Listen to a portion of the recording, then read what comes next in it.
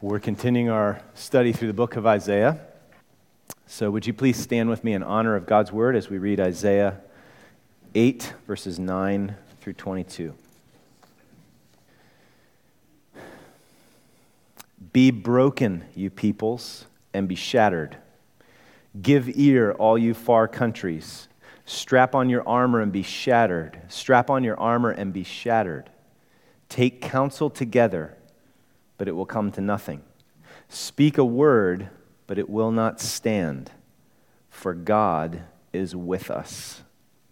For the Lord spoke thus to me with his strong hand upon me, and warned me not to walk in the way of this people, saying, do not call conspiracy all that this people calls conspiracy, and do not fear what they fear, nor be in dread.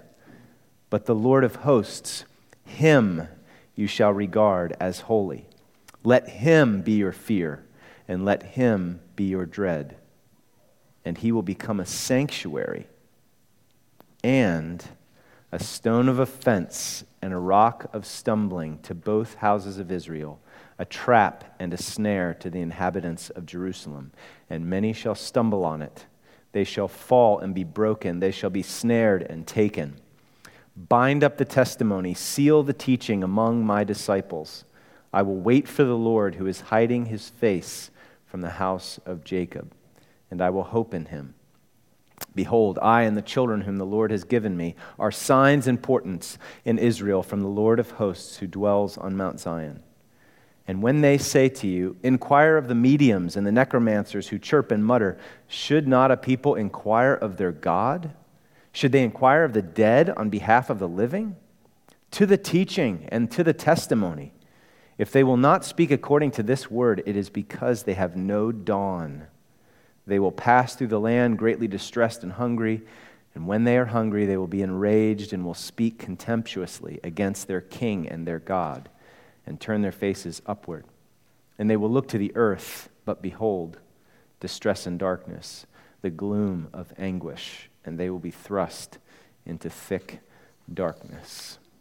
This is God's word. You may be seated. Okay, so this is obviously Advent season, and season where we focus on, ponder in special ways. Hopefully we're focusing on and pondering our Savior Jesus year-round, but we have special opportunity to do it at this time of year. I mean, I don't know how much time you've actually spent in your life really pondering the incarnation. I mean, this is crazy, crazy, wild stuff. To think of God taking on flesh forever.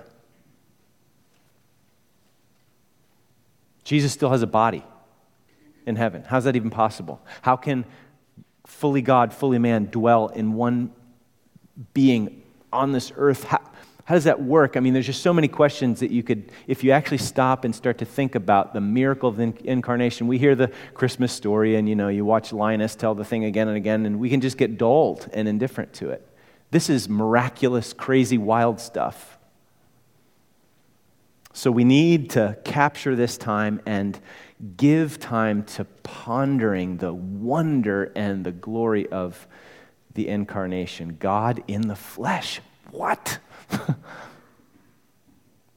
So, if you, or if I had written the story, what would God in the flesh, what would he have come like?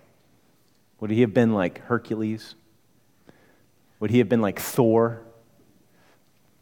Okay, well, I'm going to read you a book. This is my introduction.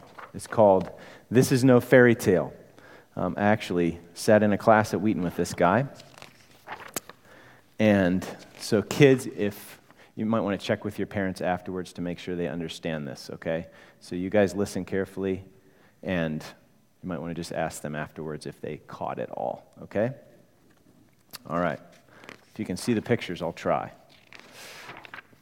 So we all love to hear fairy tales, don't we? They're always filled with exciting adventures, but we know that they're just pretend. This story is very different. It really happened. The Bible says that a long time ago, God, the one who created all things, decided to become a real human person, just like us. His name was Jesus. He came to live with people because he loved us so much and wanted to show us what God was really like. Doesn't that sound wonderful? But some people think it sounds too wonderful. They think it must be just another fairy tale. How can we be sure it really happened? If this were a fairy tale, Jesus would have been born in a big castle in a great kingdom. His parents would have been the king and queen, and all the people in the kingdom would have celebrated the birth of the new prince. The truth is, Jesus was born to a poor family in a small country. In fact, he wasn't even born in a house, but in a stable where animals are kept. And no one even knew about it except a few shepherds who came to see him. If this were a fairy tale, the young prince Jesus would have been taught to rule over people so that when he grew up, he would become their king. The truth is, Jesus learned to work hard with his hands. His father taught him how to make things for people out of wood. If this were a fairy tale, King Jesus would be too important to talk with little children. The only chance they would have to see him would be when he rode by in his horse-drawn carriage. The truth is, Jesus loved to spend time with children. He was very kind and taught them many things. If this were a fairy tale, Jesus would have many servants in the castle to take care of him and to do whatever he wanted. The truth is, Jesus served other people. Many times he did wonderful miracles to heal sick people. He made blind people see again. He made lame people walk again. He even brought dead people back to life. There is nothing that Jesus couldn't do for those he loved. If this were a fairy tale, King Jesus would be very, very rich. He would own beautiful houses and land and horses and clothes. Inside his castle, he would have a big room filled with so much gold and treasure that he could buy everything he ever wanted. The truth is, Jesus was a poor man. He loved doing the work of God so much that he didn't think much about money and the things he could buy. He didn't have fancy clothes to wear or even a house to sleep in. He didn't have a horse to ride. Instead, he had to borrow a donkey from someone else to ride into the city. If this were a fairy tale, Jesus' people would always be loyal to him. If an enemy ever tried to hurt him, they would fight to protect their king. The truth is, one of Jesus' friends told his enemies where they could catch him. When soldiers came to arrest Jesus, his other friends were afraid and ran away. If this were a fairy tale, King Jesus would have lived a long life and died in his bed surrounded by his family and friends. The truth is, when Jesus was still a young man, the people killed him. They treated him like a criminal even though he was good. Isn't that terrible? If this were a fairy tale, Jesus would be the leader of a large army of soldiers. He would rule over many lands by conquering them in battle. He would fight to save his people from their enemies. The truth is, Jesus came to teach people about the kingdom of God. He didn't come to fight wars. He came to save people from their sins. Jesus was not the kind of fairy tale leader they wanted, so they killed him. If this were a fairy tale, Jesus' grave would be very large and fancy. People would come and bring flowers showing how much they loved their king. The truth is, he was buried in a cave.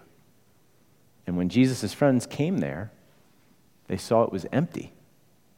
Do you know what happened? Jesus came back to life again and showed himself to his friends to prove that everything he said was true. If this were a fairy tale, the story would end when Jesus died. The truth is, this story is still going on. Jesus is alive right now in heaven with his friends. And the best part is that you and I can be part of the story. If we love Jesus and want him to be our king, we can be his friends too, and one day live with him forever. Do you like that? If you and I trust in Jesus, this story will turn out much better than a fairy tale for us. We really will live happily ever after.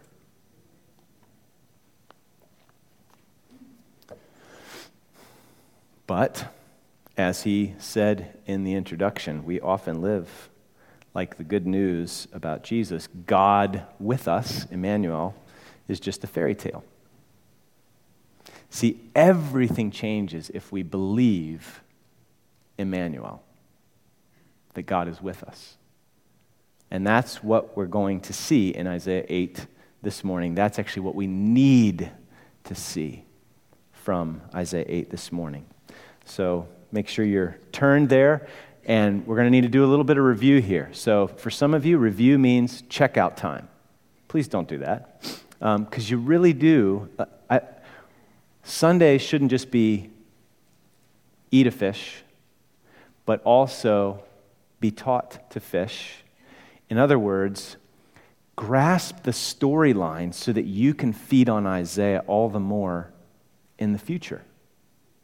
Okay? So you actually do need to know the story, the history, not because we all just want to be able to throw out the facts and answer all the questions, but because Isaiah is hard to understand if you don't know what was happening at that time in history, that part of the story. Okay? So here's the flow of the narrative so far. Judah, southern kingdom, that's where Isaiah was ministering. The kingdom had been divided. Northern kingdom was referred to as Israel oftentimes, and the southern kingdom, Judah. Judah is in serious spiritual decline. Their rebellion against God is blatant. They don't seem to know or care. Okay, so the book of Isaiah, chapters 1 to 5, describes their condition and then warns them of God's judgment. In chapter 6, it starts out and says, in the year that King Uzziah died. So King Uzziah reigned for over 50 years. Judah prospered under his leadership. But with that prosperity, they hollowed out spiritually. Okay, so their great leader was dead, and the political military threats from the north and east are growing. And it's in that context that Isaiah had his vision in the temple. He saw the Lord high and lifted up, and the hem of his robe filled the temple. He sees the holiness of God, really encountering this living God, more than a concept, but it's reality to him, and he is just undone, coming apart at the seams. And he pronounces a woe on himself. This is the prophet, the holy man, and he, in the light of God's glory and holiness, he pronounces the woe on himself. I'm a man of unclean lips. He knows he's unclean. He deserves to die. And then one of the seraphim, this term means burning ones, this awesome creature, flies at him with a live coal in tongs from the altar. So you can imagine he's thinking, I'm toast. But rather than taking Isaiah's life, the Lord takes away his sin. He atones for his sin. And then the Lord says, whom shall I send? Who will go for us? And Isaiah willingly responds with, here I am, send me. So he gets his job description, and it is a tough one. He's actually going to make the people of Judah blind and deaf and dull by his preaching. Rather than the truth melting the ice, it's going to be hardening the clay. Okay, so he responds with, how long? And the Lord says, until Judah is laid waste. Then, chapter 7, the first audience that we read of for Isaiah's ministry is King Ahaz, son of Uzziah. He is shaking like a leaf because Syria and the northern kingdom of Israel are in league together to come down to conquer him. Okay? They're afraid of the Assyrians to their north and east, and they wanted to strengthen their position against that onslaught. Okay? The Assyrians were they were the world power at the time. They were like the Nazi war machine. Okay? So Syria and Israel were looking to create some allied powers resistance. Okay? So Ahaz had a choice down here in the southern kingdom. God made that choice crystal clear to him. He could fret and strategize, try to take matters into his own hands, which is what he was doing when God sent Isaiah to go talk to him. Or he could trust the king of kings, to whom the nations, even the Assyrians, are just a drop in the bucket. Okay? So in 7:4, you can look back there, God said to him through Isaiah, be careful, be quiet, do not fear, do not let your heart be faint because of these two smoldering stumps of firebrands. They're just going to burn out at the fierce anger of Rezin and Syria and the son of Remaliah. So in 7:7 he said, it shall not stand. Their desire to come down and conquer you, it shall not come to pass. They're not going to attack you. You're fretting over a false threat. The real threat, Ahaz, is your unbelief. And it's driven home by the exhortation at the end of 7:9. If you are not firm in faith, you will not be firm at all. And what did Ahaz choose? He chose to forsake the Lord, take matters into his own hands. He saddled up next to Assyria. He sends all this gold and silver from the temple, all this stuff that was supposed to be holy to the Lord. He sends it to Assyria to buy him off, to buy his protection, like buying a bodyguard. Pays this hefty sum to ensure Assyria's protection from Syria and Assyria. He buys off Assyria to protect himself from Syria and Israel coming down. So it was an unnecessary decision.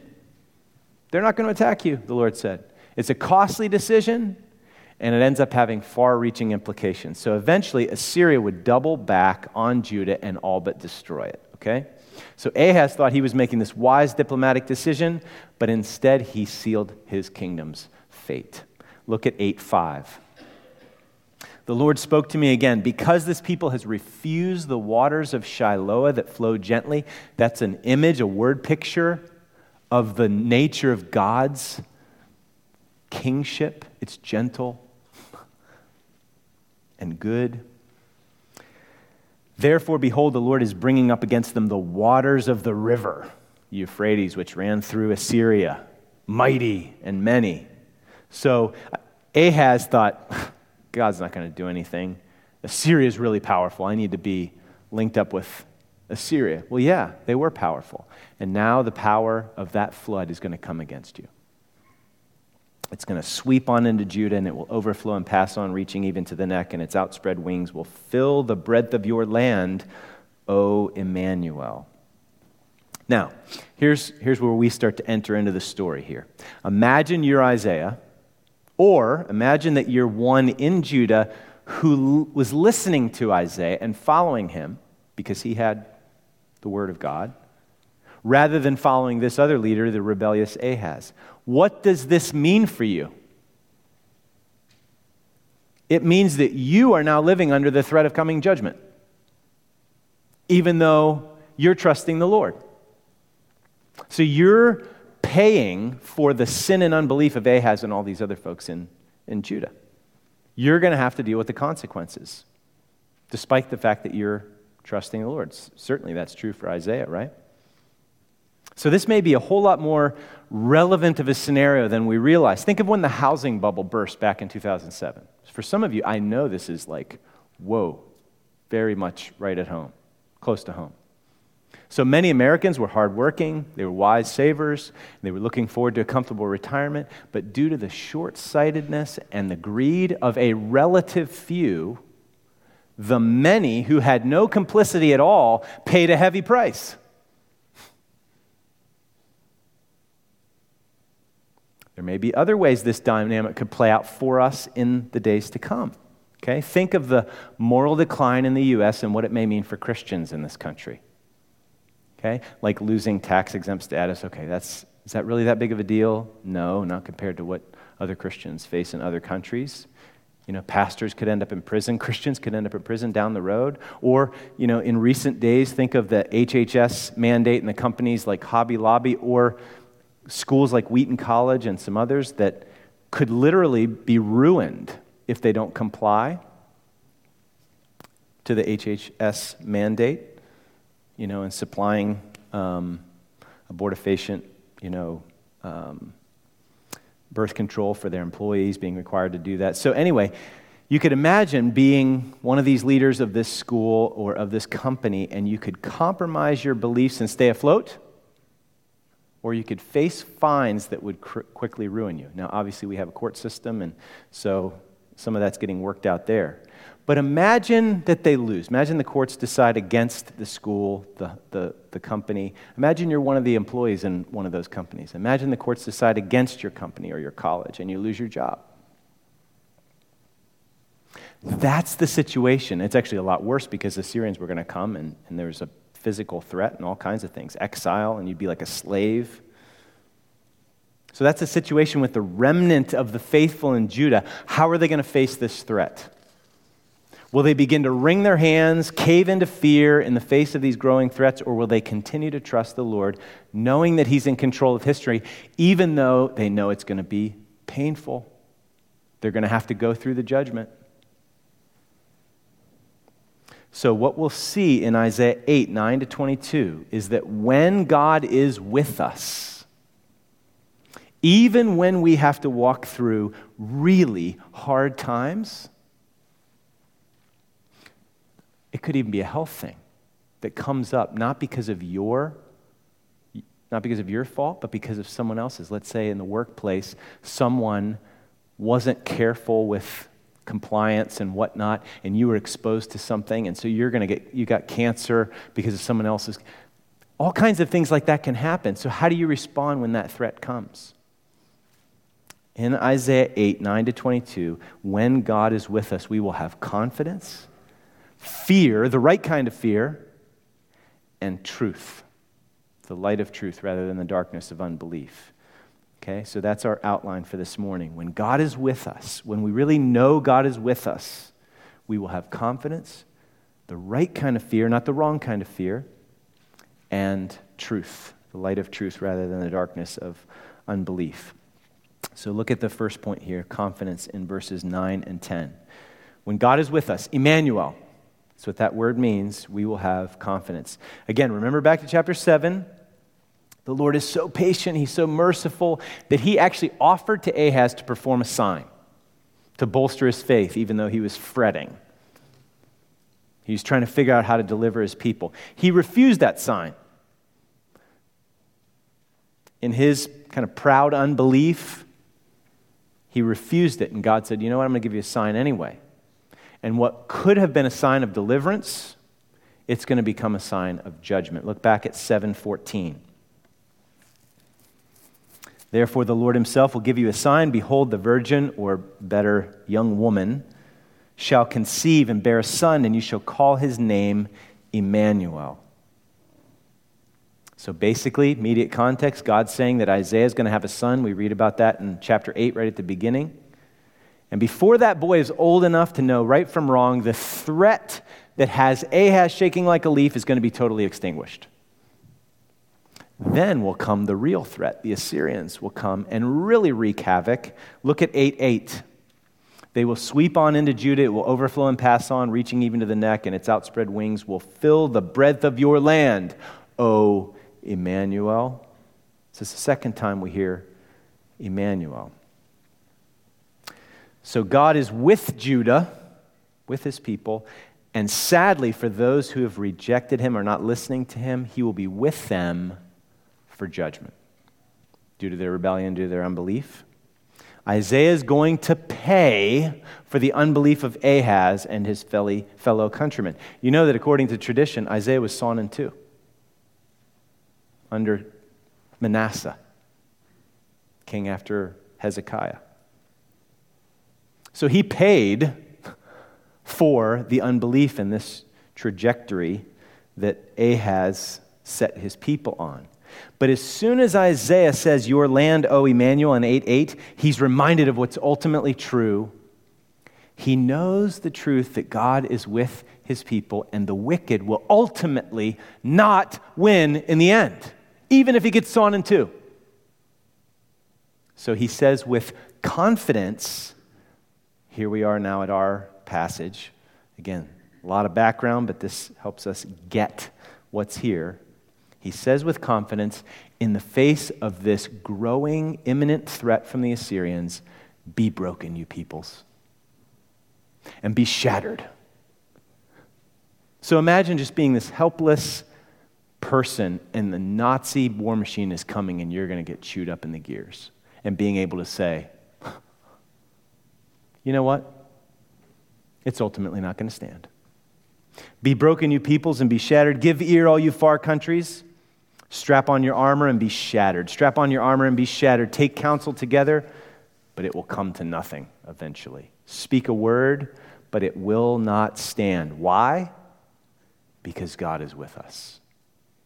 Isaiah and the faithful remnant, those who were trusting in the Lord, could say with confidence, ultimately, these schemes and strategies, they won't stand because God is with us. So really knowing that God is with you produces this kind of confidence. So those following Ahaz and his calculating unbelief, taking everything in matters into his own hands, they shake like a leaf in the face of threats.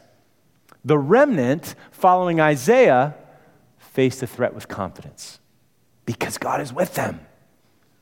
So the schemes of the nations will fail because they're based on human self-reliance and ambition and fear of man. Isaiah is the representative of the remnant, the faithful small group that's following the Lord.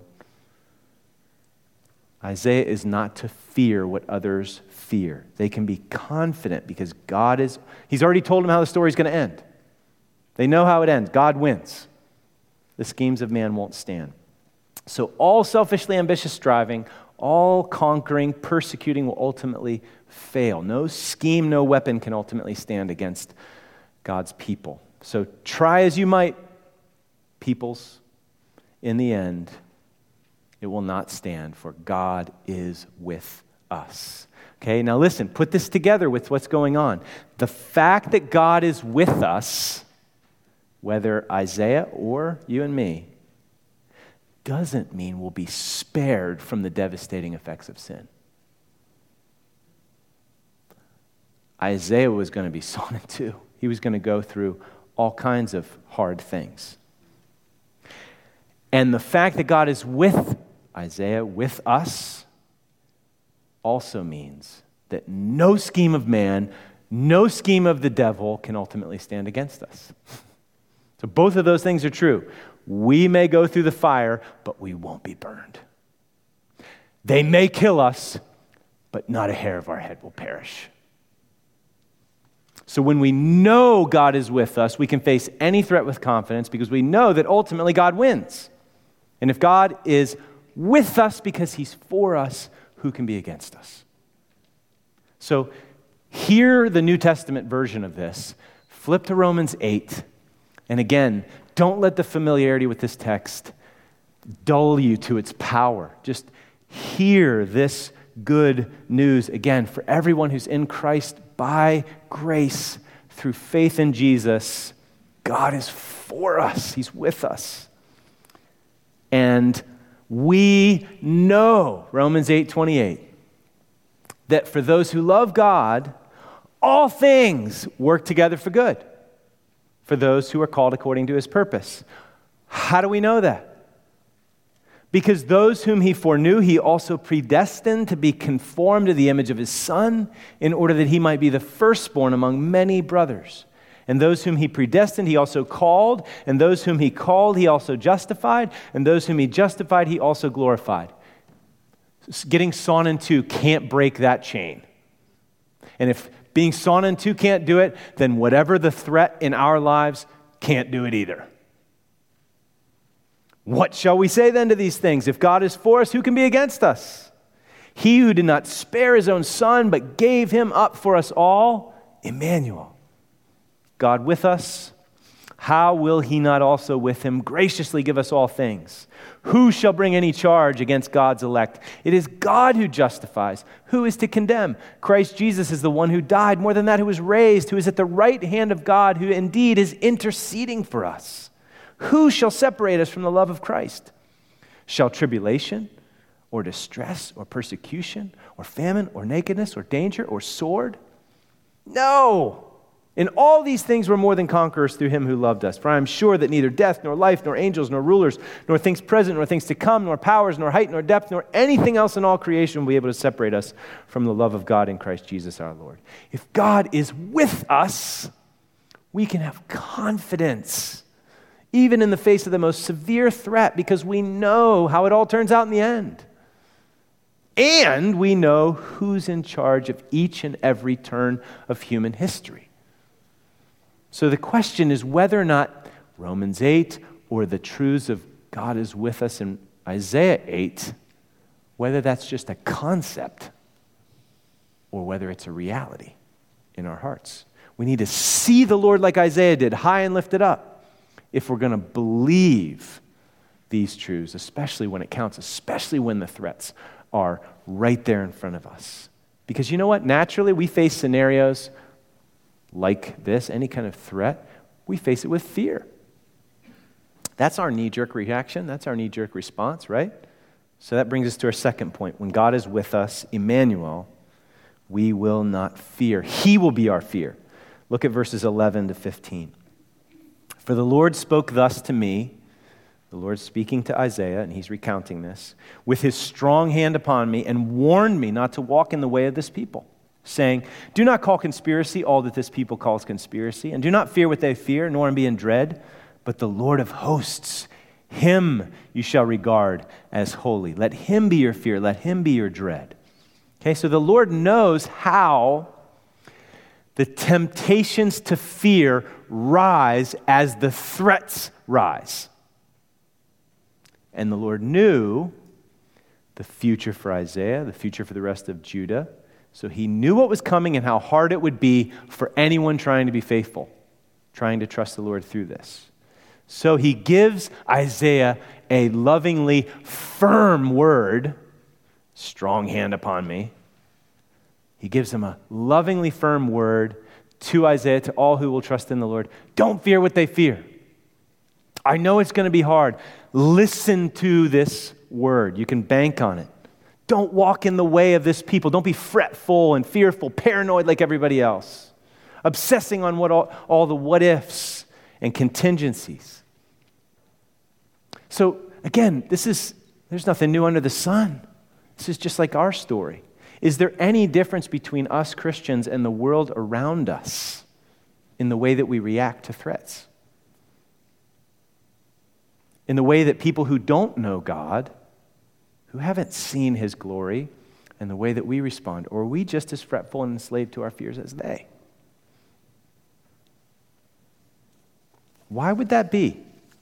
If we are responding just like these people, in the way of this people, could it be that we really don't believe that God is with us?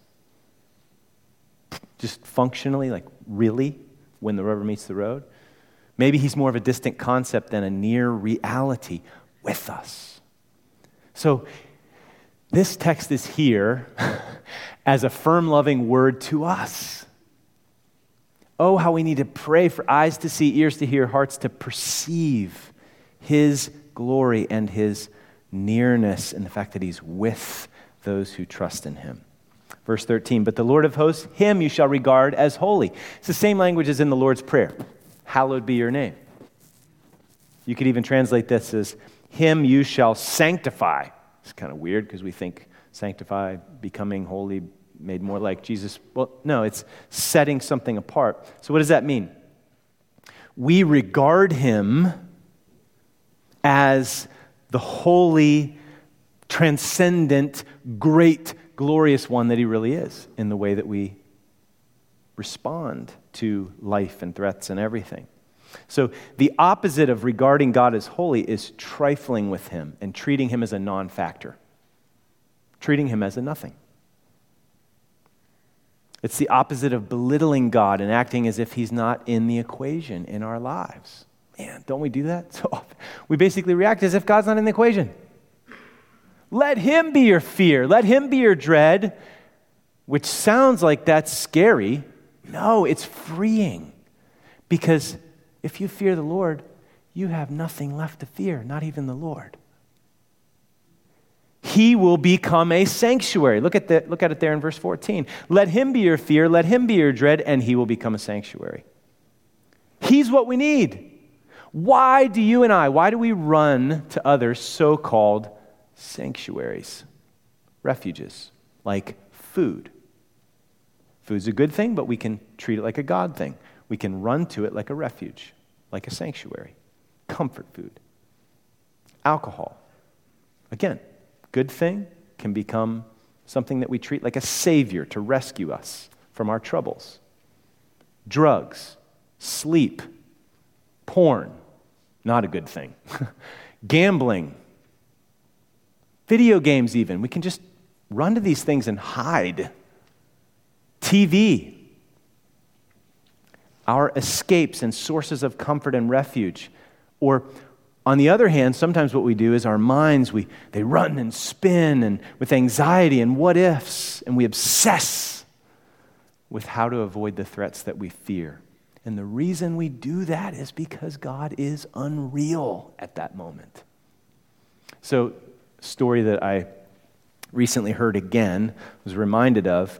Martin Luther, the great reformer, 1500s, he actually got married, even though he's a monk, that's a whole other story. So this former nun, Catherine von Bora, who he married, was pretty plucky, okay? She was like a nun with an attitude.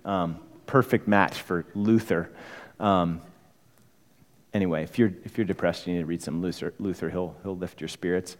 So he was depressed and despairing one day. So Katie decided to put on black dress for that day. And Luther asked her, he said, "Are you going to a funeral?" "No," she responded. "But since you act as though God is dead, I wanted to join you in the mourning." We all need a friend like that. Okay, so when God is unreal to us, we won't run to Him. And when we don't run to Him, He won't be a sanctuary for us. So we should fear not fearing the Lord. We should fear this kind of unbelief.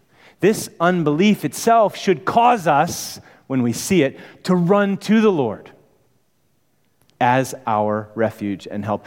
Oh, deliver me from myself, from the blindness and dullness that makes me treat you like a non-factor, like you're not even in the equation. Help me trust in you. You be my fear, not these other little piddly things over here that look so big when you're not in the equation.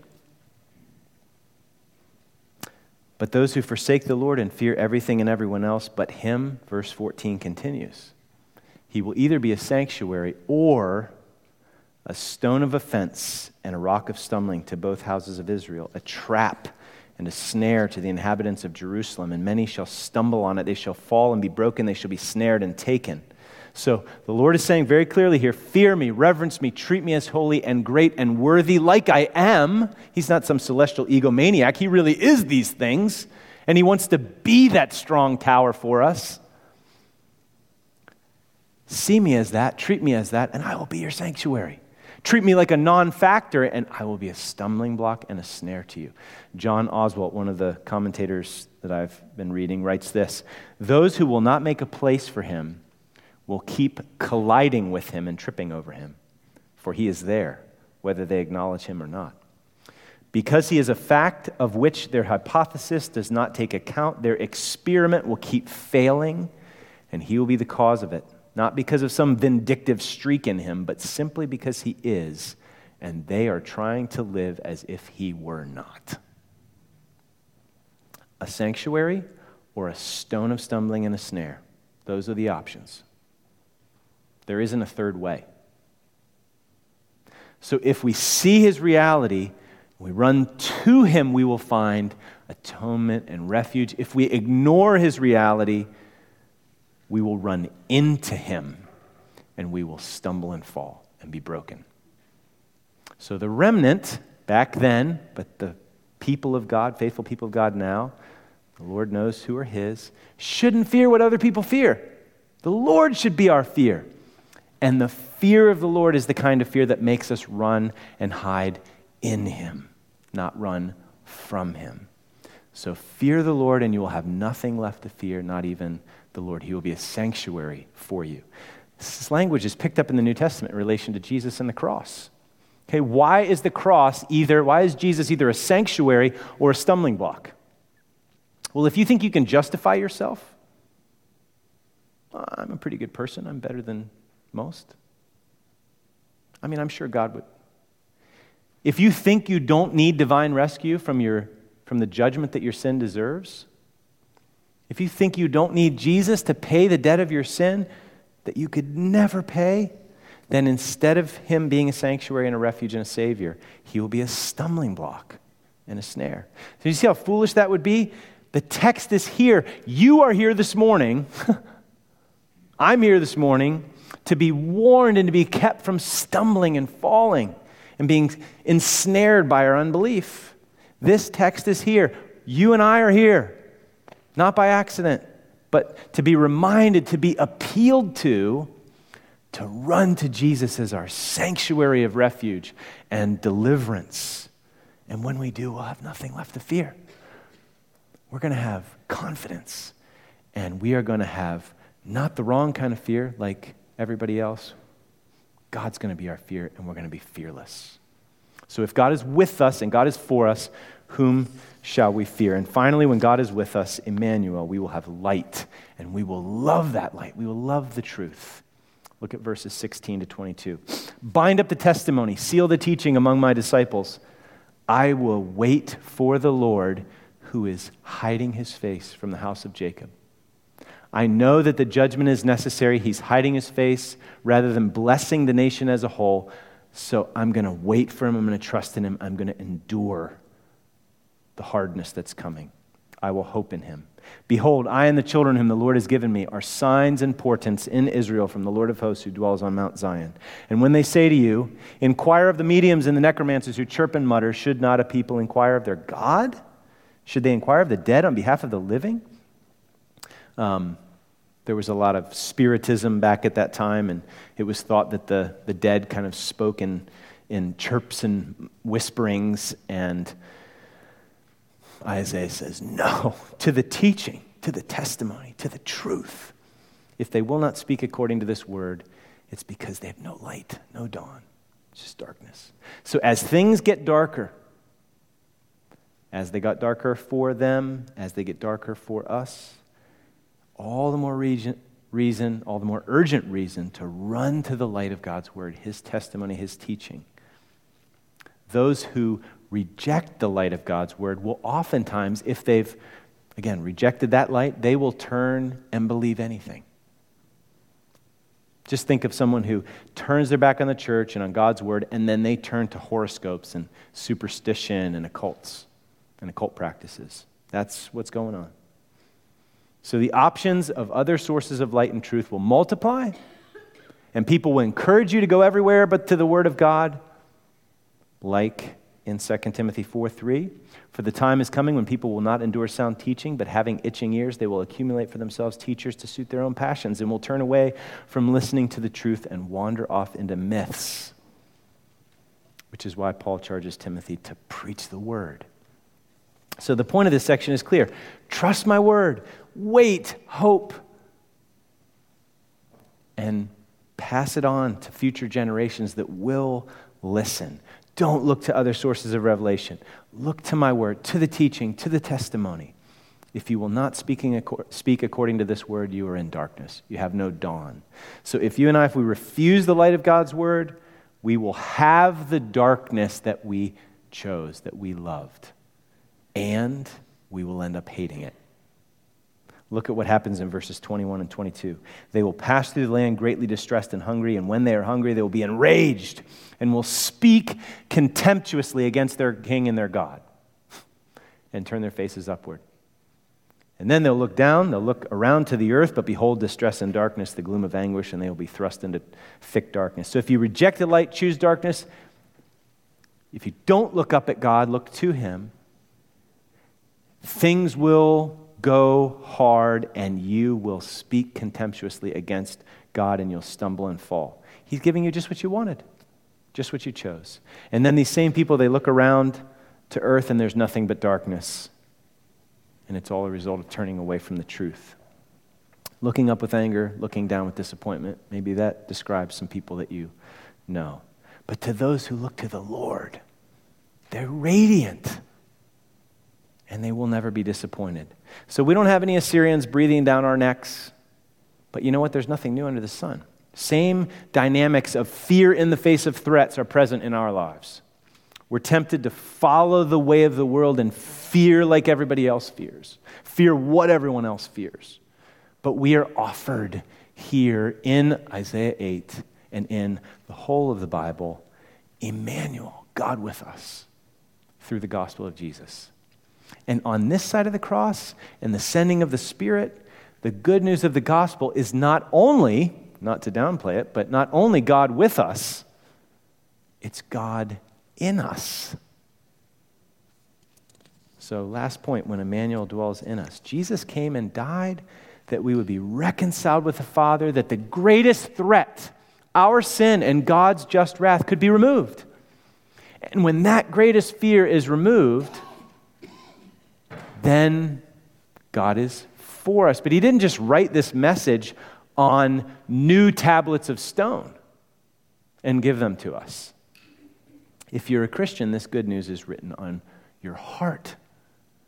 Jesus returned to the Father, sent the Spirit to dwell within us. Talk about God with us. The God of the universe dwells within us by his Spirit. There is power in him, in the Spirit, for confidence in the face of threats. There is illumination in him to see God as the holy, holy, holy God that he is. He's so big and great, and people and other threats are small. Okay, listen to 2 Timothy 1:7. God gave us a spirit, not of fear, but of power and love and self-control. And the Spirit who dwells within us is the Spirit of truth. So Jesus, God with us, dies, rises again, sends his Spirit, God within us, so that we can have confidence, so that we can be fearless, so that the truth of God is written on our hearts. The Spirit dwells within us. He's the Spirit of truth. He loves to shine the light of God's truth into our hearts, shine the light on the path so that we can walk in the Lord's way, the way that hallows his name as our Father in heaven. So can we end by just reflecting here for a moment and praying quietly for this confidence in him and proper fear of him and not fearing all these horizontal threats, freedom from those wrongful fears, and praying for a love for the truth and a desire to walk in the light and not follow the darkness. Let's just take a moment here to evaluate, examine our own hearts, and pray that the Lord would make his glory more real to us, that it would not just be a concept, but a reality to us, and that by his Spirit, because of all the gospel promises that are ours through Christ, we would have more confidence, we would be fearless, and we would love the truth and run to his word so that it leads and guides us in his path. So just a few moments of quiet reflection, and then we're going to sing as a prayer to close. Oh, come, come, Emmanuel. Be God with me, really. Not just a concept in my head, but a reality in my heart.